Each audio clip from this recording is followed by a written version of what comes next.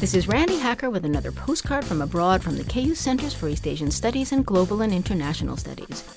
For centuries here in India, women known as Devadasi, or servants of a deity, were trained to sing and perform ceremonial dances at the temple. These dances frequently incorporated an erotic element and therefore were almost completely eradicated by the British during colonial times. Almost, but not quite. The Devadasi tradition endured.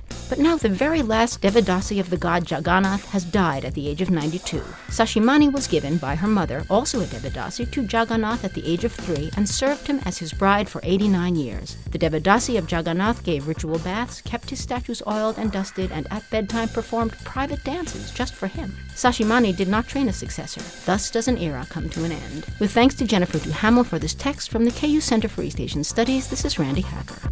Wish you were here.